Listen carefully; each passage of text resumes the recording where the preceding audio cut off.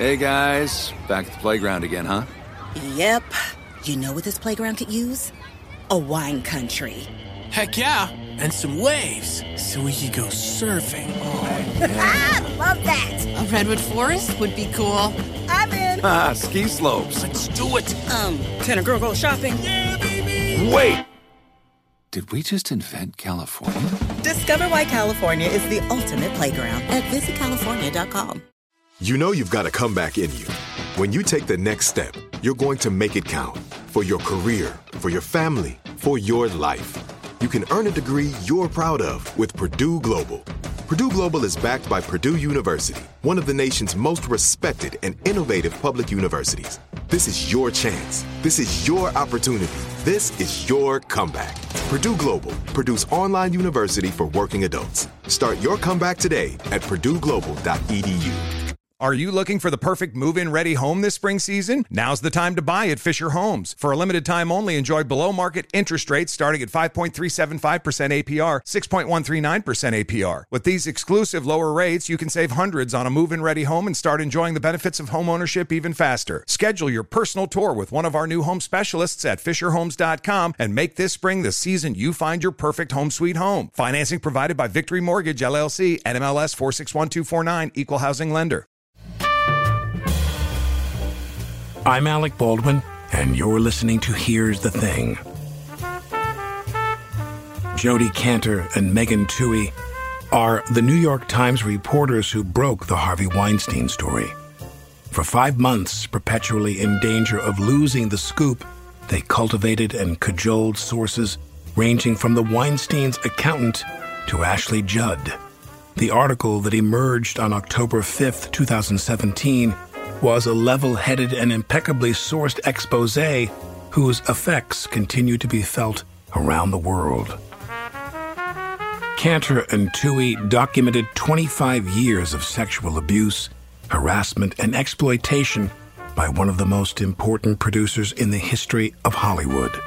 The story put a definitive end to his career and his company. It has also shaken the lives of some of those who supported and defended him, like lawyer Lisa Bloom, who until last year had followed the path of her feminist mother Gloria Allred in representing victims. And just as clearly, the reporters documented the loose network of business and creative interests that enabled rape, harassment, and casting couch coercion. They revealed to America the culture in Hollywood that knew about all of this and disapproved, but expected individual women, victimized and isolated, to bear the burden of exposing the powerful men who humiliated them themselves. But before any of the fallout, Jodi Kantor and Megan Twohey had to source up. One of the first daunting tasks was to try to get in touch with these famous actresses. But Megan and I were like, we don't know any actresses, and we're sitting there saying, okay, how do you get, Ashley Judd's phone number? I was going to ask you, what was the path to Ashley Judd? Can you Can you talk about that? Well, that one was pretty easy because Nick Kristof knew her. Nick Kristof, the opinion columnist at the Times. But we felt strongly that we could not go through publicists or agents because they're gatekeepers. They're just going to shut everything down. Tell me about it. We wanted to reach the actresses directly. And so the questions were, how do you reach these people? And even if you get them on the phone, what are you going to say in the first 45 seconds of that phone conversation to earn some trust and keep the conversation going? So actually, that's sort of the origin of my partnership with Megan, because Megan was on maternity leave. But she had been a sex crimes reporter for a long time, and she had done the reporting on Donald Trump and women. At the Times? I worked at the Milwaukee Journal-Sentinel. I worked at the Chicago Tribune, and I've been at the Times a year and a half. I came into the Times in 2016 to join the team that was doing coverage of the 2016 presidential race. So I had done these stories about Trump and his treatment of women. And after he was elected, had been part of the coverage of his, when we were first looking at the ties between him and Russia. So I had been doing that work up until the March of 2017 when I had a baby and went on maternity leave. And so it was while I was on maternity leave that Jodi started the Weinstein investigation and sort of called me. We didn't even know each other. And she called me and said, I know you've done stories in the past about victims of sex crimes, and I know you did reporting with some of the women who accused Trump of sexual misconduct. Do you have any suggestions of how what to say when you're knocking on these doors and picking up the phone and calling people and to asking them to open up about these painful experiences in their past? So when Megyn and I were on the phone, she suggested a kind of argument that she had used with victims in the past, which is to say to them very early in the conversation, look, I can't change what's happened to you in the past, but if we work together, maybe we can take the pain that you experienced and put it to some constructive purpose that will help other people. And when Megyn said that, it was like something clicked for me, because it's the best reason to talk to a journalist. And also, so many people fear that talking to a journalist is a bad thing, like, oh, it's traitorous, or you're a tattletale, or you're complaining, or whatever. And what we like to do is redefine it as a more noble thing. You are doing this to have a constructive impact on society. It may be very difficult, but our goal is to do something that you can eventually feel very proud of. And so that was really the beginning of our partnership. In your book, you write about Lisa Bloom. This is Allred's daughter. I'm wondering, someone like that, what does she think she's doing? Does she go to bed every night and sit there and go, ah, ha, ha, we're pulling a fast one on everyone as I'm doing all this work for Harvey? Or does she think she's doing something else? What does she tell herself, do you think? I mean, maybe there will be a day where Lisa Bloom comes into a studio and sits down and opens up her heart and tells us what she's been thinking and feeling and why you got no inkling of that in your reporting? And why it was. I mean, what we can tell you is that she did something remarkable in 2016. She has been one of the most prominent feminist attorneys in the country, worked with countless victims of sexual harassment and sexual assault, and in 2016 crossed over to the other side. Why do you think? She has said that she thought that he only engaged in inappropriate comments towards women and that she wanted to help him, go work with him to help him apologize.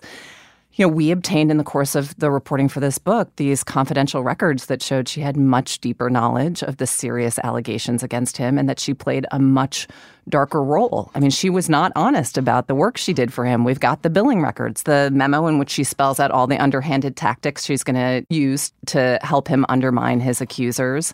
And she's basically saying, I'm going to use all my experience working with victims and harness that and use it with you to work against them. And so was it just about money? I mean, what we know for sure is that she had done a deal with Weinstein. She had a book that he was going to turn into a movie about Trayvon Martin. But beyond that, I mean, she has not opened up. And when we sought comment from her for this book, I mean, we wouldn't publish, we published that memo that she wrote to him spelling out exactly what she was going to do for him, which really contradicts her public comments about what the role that she played and why she went to go work for him in its entirety so that readers could see for themselves what she was saying in her own words and doing at the time. But when we presented her with that, she refused to comment. She said that she was going to abide by attorney-client privilege as into the future. Jodi. Look, I think you're asking the right question, which is, you've got one of the most famous feminist attorneys in the country. She's Gloria Allred's daughter. She's been advertising herself as a victims' rights attorney and a fighter for women for all of these years. And she makes what we know is a very intentional decision to cross the line and work for Harvey Weinstein. And we know it's intentional because of the memo that Megyn just described. This is her job audition memo, and in it she's saying, I will smear on your behalf. I will manipulate on your behalf. So the question is, what led her over? What did she genuinely not believe the women she represented over the years? Did she think that Rose McGowan was just making it all up, et cetera, et cetera? So we can't look, she's not here. We don't have a crystal ball, et cetera, et cetera. But here's what we can tell you, because this also applies to David Boies, the other super lawyer, the heroic, the renowned litigator who did Bush v. Gore and helped get gay marriage established. Here's the common denominator that Bloom and Boies have in going to work for Weinstein. They both wanted to be in the movie business. I know. Bloom Wish writes... they'd called me, because it's not what it's cracked up to be. Well, Bloom writes this book called Suspicion Nation about Trayvon Martin and gets very excited because Harvey Weinstein and Jay-Z option it to turn it into a film. Boys, for all of his vast legal success, what does he really want to do, at least in part, is be in the movies. He's got interests in the movie business. His daughter was a budding actress and wanted roles, and we even obtained an email in which you've got Harvey sort of setting her up for a part in one of his films. And so, I mean, I think so much of this story, and this was part of my original draw to it, is about, like, what is the power that these movies have on all of us, right? Because that's the way Weinstein got everybody to do what he wanted. That was the source of his power, not just in luring people like Boys and Bloom. I'm going to pull you into my magnetic field. Exactly. Here. But also with the women, right? I mean, this was all about work. Look, it's really important to remember that there are two categories of women, essentially, that Weinstein allegedly harasses and assaults. One of them, actresses. The second, assistants, women who want to be producers, right? Women who are 23 years old and they're so excited because they're on their at the bottom of a ladder. Very first day at a company like Miramax or the Weinstein Company. This is going to be their big shot. It's so exciting. There's so much potential here. And then boom, Harvey Weinstein walks into the room and everything changes. And so this is all about the actresses and the assistants both. They're coming into this with dreams, with ideas, with ambitions, with hopes, and he turns those hopes and ambitions against the women. And that has to do also with the power of the movies, the power of this work. You know, what is your ticket into this world, and how can that, you know, is your desire for entry into this world a kind of vulnerability that can then be turned against you? No, you don't. I mean, I hope I phrased this the right way, which is that I want to believe. I'm assuming in your work you unearthed some things about Weinstein that were compelling, seductive. Like when people were around him, there had to be something about him that facilitated the whole event that would happen with some of these people. He was a towering figure of accomplishment in the movie business. He was a savant who knew everything there is to know about every aspect on the deepest level of movie making, movie production, movie development, movie distribution. There are very few people. There are almost none. The only equal Weinstein has is Spielberg in terms of knowing everything there is to know about developing, casting, sets, everything. And most important of all, selling that movie and marketing that movie in that awards matrix that he dominated for so long. People thought Weinstein was a genius. Well, we certainly witnessed Weinstein in action. We interviewed him several times. He came into the New York Times for sit-down interviews. How did he strike you? And he was, I think that we were able to see in person that this sort of range of this sort of the spectrum of his behavior, that he would swing from kind of charm and compliments and kind of ingratiating himself and like, well, the New York Times, it's the best paper in the world. And, you know, let me tell you a story about it, what a huge fan I am of the New York Times. In terms of how he was able to prey on women, I think that is a separate question from how he was able to sort of keep people in his orbit and maintain his power. That really is one of the most important questions, is that there were actually people who got glimpses of his alleged misconduct over the years. And what did they do about it? And how can we explain the fact that there were so many individuals and institutions, including his own companies, that became complicit in his abuse? And what we were able to see is that he kind of employed a variety of personality traits from you know, sort of charm machine to threatening, to lashing out, to manipulation, to bullying. And he seemed to kind of pull these out of his pocket at various times to try to get what he had wanted. And I think that he had been able to use that. We, in our book, were able to report out this remarkable 2 years in his own company in 2014 and 2015, when there were more and more allegations coming to the surface that, you know, people high up in the company, including his own brother, Bob Weinstein, saw. He was among the people who wanted to do something and wanted to intervene. And Weinstein was really able to use a variety of tactics to ultimately shut down these efforts of accountability. Reporters Jodi Kantor and Megan Twohey.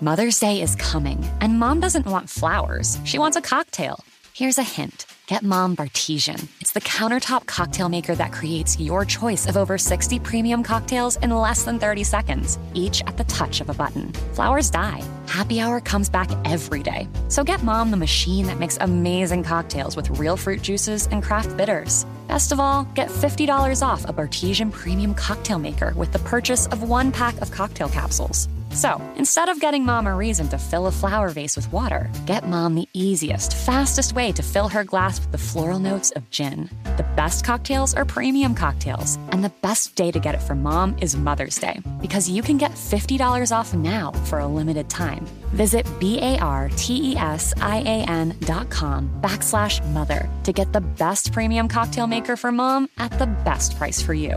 Bartesian, premium cocktails on demand. This is it. Your moment. This is your time to make your comeback with Purdue Global. When you come back with a Purdue Global degree, you create opportunity for yourself, your family, and your future. It's a degree you can be proud of, a degree that employers will trust and respect. Purdue Global offers working adults like you over 175 flexible degree programs to meet your specific career goals. These include associate, bachelor's, master's, and doctoral degrees and certificates. Purdue Global degree programs range from nursing to business to communication and more. Whatever your interest, we have the degree that will move you forward. You have the knowledge, you have the experience. Now it's time to get credit for the work you've done and earn the recognition you deserve with Purdue Global, Purdue's online university for working adults. You know you're worth it. We do too. So don't wait another second to get the degree that will take your career to the next level. Start your comeback today at purdueglobal.edu. Hey guys, you know what this playground could use? A wine country, huh? A redwood forest would be cool. Ski slopes! Wait! Did we just invent California? Discover why California is the ultimate playground at visitcalifornia.com. I'm Alec Baldwin, back now with reporters Jodi Kantor and Megan Twohey. I've never really worked with anyone who has had this strong an internal compass. And I think that compass has just pulled us forward again and again and again. I think also that Megan is very exacting. God is in the details. I get that.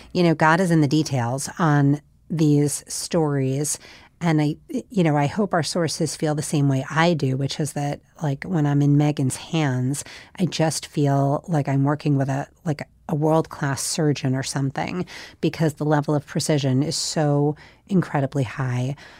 I feel Megan's incredible compassion and empathy for victims, but kind of wrapped in this rigor that only makes it better, because it's not about sitting around and crying. That's the role of a psychologist or a friend. It's about having the strength and the force to make the story really, really work and make people feel safe through the power and the strength of the journalism.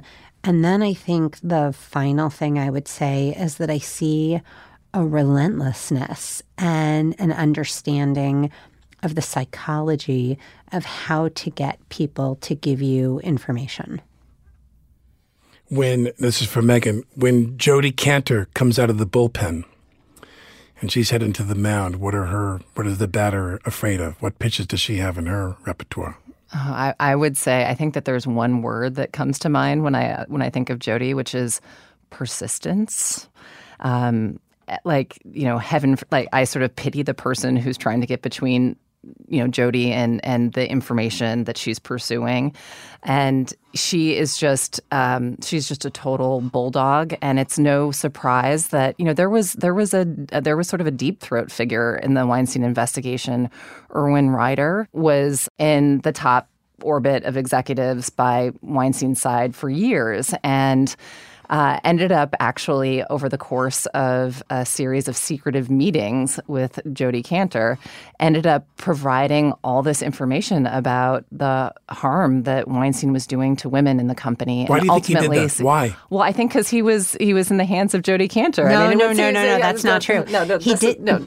Excuse me. I'm sorry. No, I will correct that. This was somebody who had seen wrongdoing, had become increasingly concerned about it, had tried to do things to hold the boss accountable to no avail. And so when Jodi came knocking, was, I think, inclined to do something. But the extent to which, Jodi, from the first email she sent to him, through the meetings that she had with him in secret in Tribeca, she was able to ultimately get him to not only start to tell her about what was going on within the company, but ultimately provide her with an internal record, a complaint that had been filed as recently as 2015 that spelled out all these extensive allegations of sexual harassment and abuse in the company.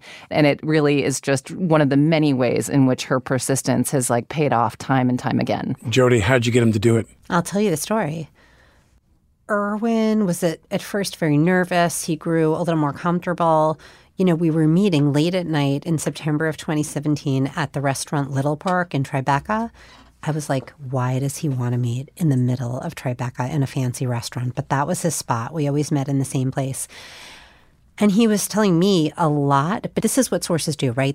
Very few of them sort of tell the story in order and will know exactly what's relevant and what's not relevant. So he's telling us all this different stuff. And every few nights I'm meeting with him, I'm taking everything back to Megan. And by day, we're trying to track it down, nail it down. And a lot of it is checking out. And there was this memo that he had mentioned a few times, but I didn't know how significant it was. And he had read me a few lines from the memo, and we just thought that there might be more there. So I'm sitting there, and we're having our glasses of wine, and I said to him, will you pull up that memo on your phone again? So he pulls it up on his phone, and I think I just wanted to maybe get a couple of words right or something. And he looks at me and he says, I'm going to go to the little boy's room now. And he hands me his phone. So it's like he's telling me without explicitly telling me, take this document. Now, you never want to forward it to yourself, right? Because that's going to leave a digital trail from his email address to mine. So instead, I'm sitting there at the bar. When you have these moments in life when you're saying to your phone, don't have a technical problem. Please, I just need my phone to work for the next 10 minutes. Out of battery. Yeah, exactly. So his phone is in my lap, and I'm holding my phone over my lap, and I'm careful to scroll so I don't miss any lines, and I'm screenshotting every page of this memo. But I still don't know what's in it because I have to work really fast because I'm trying to be all smooth. So anyway, he comes back from the bathroom a minute later, and his phone is sitting and waiting for him on his chair. And, we go through the rest of our drinks date. But the second he leaves, we say goodbye, and he's like, I'll walk you out. And I'm like, no, you know what, I'm going to go to the ladies' room. So I go to the ladies' room, and that's when I send the memo to Megan and Rebecca. And then I walk outside and I hail a cab, and that's when I actually read the memo. And the woman who wrote it, Lauren O'Connor, on top of being a very talented junior executive, she's a powerful writer. And so that memo said things like, the balance of power at this company is Harvey Weinstein 10, me 0. So it's sort of like we've been piecing together these allegations from a 25 or 30 year time period. And remember, the earliest settlement we've documented that Weinstein has paid is 1990. Think about how early that is, 1990. Lauren O'Connor, she's writing this memo in 2015, and yet it's describing some of the same things that women had experienced in 1990, in the late 90s. For example, she's describing an incident at the Peninsula in Beverly Hills. Well, Ashley Judd and Gwyneth Paltrow have told us about being sexually harassed at the Peninsula in Beverly Hills by Weinstein, but their stories take place in the mid to late 90s. So it's this sense of, how long has this guy been doing this? And we've got to publish this story because nobody else has stopped him. Both of you, if I'm not mistaken, you both have a daughter. Jody has 2. I have 1. You have 1 daughter. You have 2 daughters. And I have an older daughter who's 23, and I have a younger daughter who's 6. And my wife and I from time to time think about what kind of a world will they interact with in the future. We think about that question every day, and the confounding thing is that everything's changed and nothing's changed. Right. And I still don't have the answer. What hasn't changed? The laws, the structures, the systems that govern how we all behave, they just haven't changed. The difficulty of reporting one of these incidents, maybe there's a little less social stigma, but it's not fundamentally different than it was 2 years ago. Federal sexual harassment laws in this country are so weak. If you're a freelancer, you're not covered. If you work for a workplace that has fewer than 15 employees, you're not covered. So there have been a couple of adjustments to the law on the state level, but the fundamental rules of our society have barely changed. So with respect to your question about kids, I think about our kids and I think about grandkids. And I think, what are we going to tell them about this period? Are we going to say, wow, Megan and I published this story and found ourselves, at ground zero of a historic shift, and we can see the effects of that, to this day, and it really was a window of change? Or are we going to say, well, it was kind of an extraordinary period, and a whole bunch of men were fired, but not that much fundamentally shifted? And then will the kids and grandkids say, oh, yeah, that, sexual harassment, it still happens at my workplace all the time. It happens at my, the restaurant where I wait tables during the summer. Or are they going to look at us and say, oh, my God, it used to be okay for male bosses to hit on younger female subordinates who they held workplace power over. It used to be okay in a restaurant for the male manager to grope the waitress. Well, I wouldn't say it wasn't okay, but they got away with it. Right. They may say, wait a second, people in Hollywood, they just joked about the casting couch and they just accepted it as a routine part of their business. And will they feel a kind of shock at what used to be tolerated? Well, I want to get to that in a minute about the willingness factor, where not that they're willing, but men believe sometimes that they're willing. Megan, tell me about your crystal ball into the future, if you will. My crystal ball into the future. I mean, we are so immersed in the reporting process day in and day out. The first day right after the Weinstein story broke and it started to take off, I mean, we had never anticipated that. 2 nights before we went to publish, Jody and I actually stepped back. We'd been working around the clock, and we actually shared a cab back to Brooklyn at about 1:00 in the morning. And in that silent moment, turned to each other and said, do you think anybody's going to read this story? Does anybody know who Harvey Weinstein is? Is anybody going to care? So I think if you're looking for signs that we're predictors of the future, that's certainly not the case. No, that's not the case. But just instinctually as women and mothers. Yeah, I mean, I think that I think that it's not. I would say that I think that you're actually asking the question within a pretty narrow framework. I think that we've found among our sort of male friends and colleagues that they are just as concerned, and parents of sons, I think, are just as invested in this issue. And I think that you talk to parents of daughters and sons, they will tell you that they really want to make sure that we are able to emerge from this moment with some sort of agreed upon standards that make sure that everybody is treated fairly and receives adequate protections, and that it's a safe world for the girls and the boys. I mean, I've got 3 boys, a 4-year-old, a 3-year-old, and a 1-year-old. I mean, I want to go off on that tangent, but it's really remarkable how this plays into that. I'm saying to my son, going, don't touch anybody without their permission.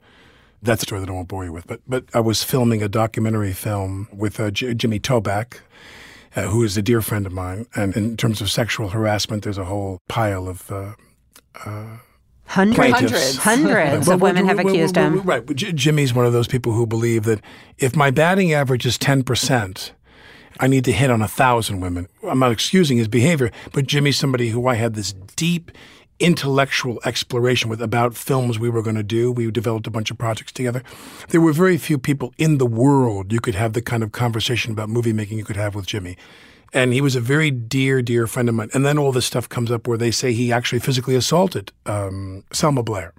Now, when someone is your friend, you tend to give it some credence. I am this South Shore, Long Island, middle-class white boy that I am. Someone who your friend... Well, right. I mean, like, look, if your best friend was convicted of murder, would you visit that person in jail? That's it's a legit moral conundrum. Right. I think plenty of us are friends with people who have done terrible things wrong. And and that's an interesting decision, right? Like, do his sins against other people... there are arguments for and against that preventing you from having a friendship with him. Right. But Harvey Weinstein is different. I never did business with Harvey. Years ago, people would say blah, blah, blah, and Oscars and this and the Weinstein Company and Miramax, and he raped Rose McGowan. Like, everybody knew that. So what do you think explains that? Why do you think that people in your world were able to accept that for that fifth talking point? But I think that's I myself would not use that word accept, because when I did the movie The Aviator that Harvey produced, I didn't even know he was involved. Scorsese himself called me. And when Marty calls you, you go. I arrived on the set in Montreal to discover that Harvey was one of the producers, but he was never there. So I do highlight the fact that accept is not the word. I mean, nobody that I know accepted anything about him. I was so curious about something you said a minute ago, which is when you were talking about Toback, you did something really interesting, which is you kept alternating between the past and the present in terms of talking about whether he is your friend or not. You said, he was my friend, he is my friend, he was my friend, he is my friend. So would you still call him your friend? I'm just curious. Yes. I don't know that he sexually assaulted women in auditions. I don't know that. Well, so it's like with Woody. But to go back to your sort of distinction of, it sounds like you're paying close attention to this single criminal allegation and his denial of a crime. No, I'm only saying that there's gradations here. And I think that what Weinstein did was far worse, and he had the power to do. There are also gradations of the victims, right? I mean, that in the case of Weinstein, he was allegedly preying on well-known famous actresses as well as, lowly assistants in his companies, the type of 23-year-olds that you wouldn't recognize if you passed them on the street, who for the most part had sort of disappeared without a trace, without, ever becoming public before this. And so the question there, I think, for you is Selma Blair aside, these dozens of other women who have come forward, they may not be famous, but, I think it's still worth learning those allegations and knowing them. But here's what I think would be a really interesting exercise. The James Toback coverage was mainly done by the LA Times. Right. That's my impression. Yes. I would go back and read those stories and listen to the women, because it sounds like you may have missed something really important, which is the sort of audition factor involved. Did any of them bring charges against Jimmy? Well, remember, you're saying charges, which is a criminal word. Any civil cases brought against Jimmy by those women? I don't know. We'd have to go back and check, because again, it was the LA Times reporting, not ours.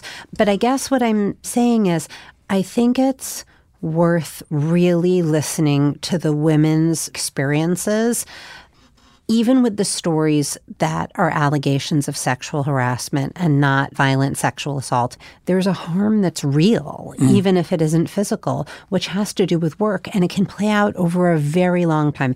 Let's talk about Weinstein, because those are the victims we have interviewed the most thoroughly. When you talk to women who have really terrible stories of sexual harassment by Weinstein, part of what a lot of them feel now is a sense of loss and grief, because even though, he's been outed, and even though there's a sense of sort of like communal accountability towards him, even though the world now knows about so many of these women's stories, what a lot of them say is that, I can never be 23 years old again. I can never go audition for those movies. I can never have my first job in film again. And my whole life is different because of the way he treated me. And there's really nothing that can ever change that. Jody, how long have you worked at the Times? I've been there a long time, like 15 years almost. 15 years. Yeah. And how would you describe the sexual harassment policies of the Times? Do you... does nobody sexually harass anybody at the Times? I'll tell you what, Alec, I wouldn't, because that is not my job and that is not Meghan's job. The Times has like a whole HR apparatus and all these editors and leaders who deal with... That you find satisfactory. Yeah, because first of all, listen, everybody has been affected by Me Too. I don't think there's an organization, including we're sitting here at WNYC, which has had its own issues over time. Every organization is affected by this. It's close to all of us. There have been issues at the Times. But Meghan and I have been very careful not to get involved in any of them because we've got to do our jobs. And our jobs is, we're not the internal cops at the Times. Our job is to uncover this information. You can't solve a problem you can't see. But do you see maybe there's an odd component to that where you want me to make sure I examine Jimmy Toback in relation to Weinstein as carefully as I should, but you don't think you need to examine the Times as carefully as Miramax or Weinstein Films? No, because I was just curious about your personal relationship with him and your friendship. So I was just really asking a question. But I don't think in a work context, Meghan and I there are people at the Times who bear actual responsibility for making sure that we have sound policies for preventing and addressing this kind of behavior. That is not Meghan or I. No, I understand. What about you? Would you have a comment about that, Meghan?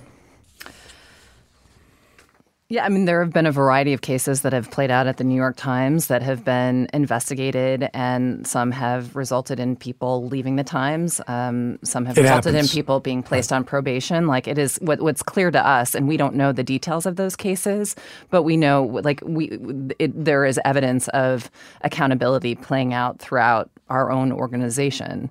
And, what we can say beyond that is just that when it comes to the reporting on sexual harassment and sexual assault at the New York Times, that, we have had the support of editors and beyond, straight up to the very top of the organization. This is not work that's being done just by women. This is, male editors, the male publishers. Our investigation straddled the passing of the baton of the publishers.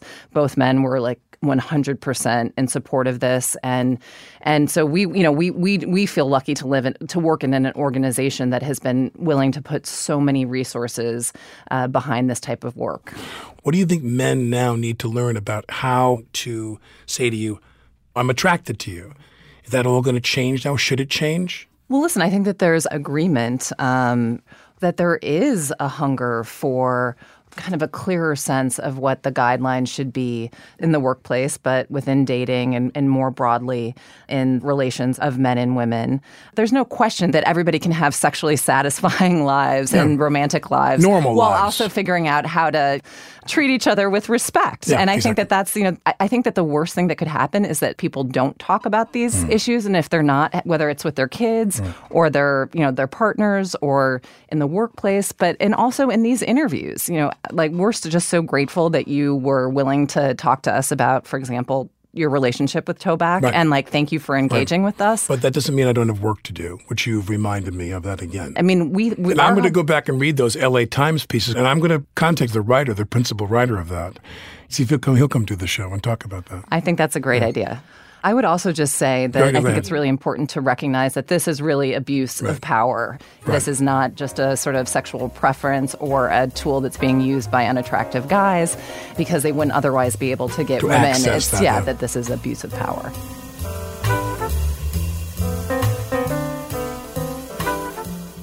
I want to end by saying that this was one of the more difficult and, on my part, least successful interviews I've ever done.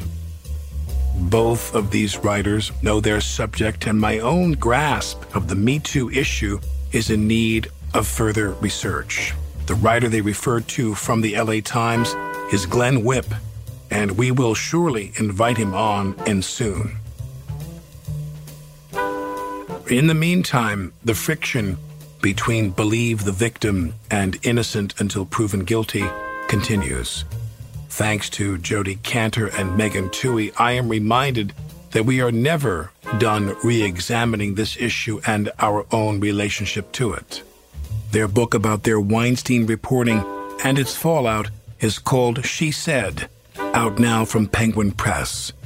I'm Alec Baldwin, and you're listening to Here's the Thing.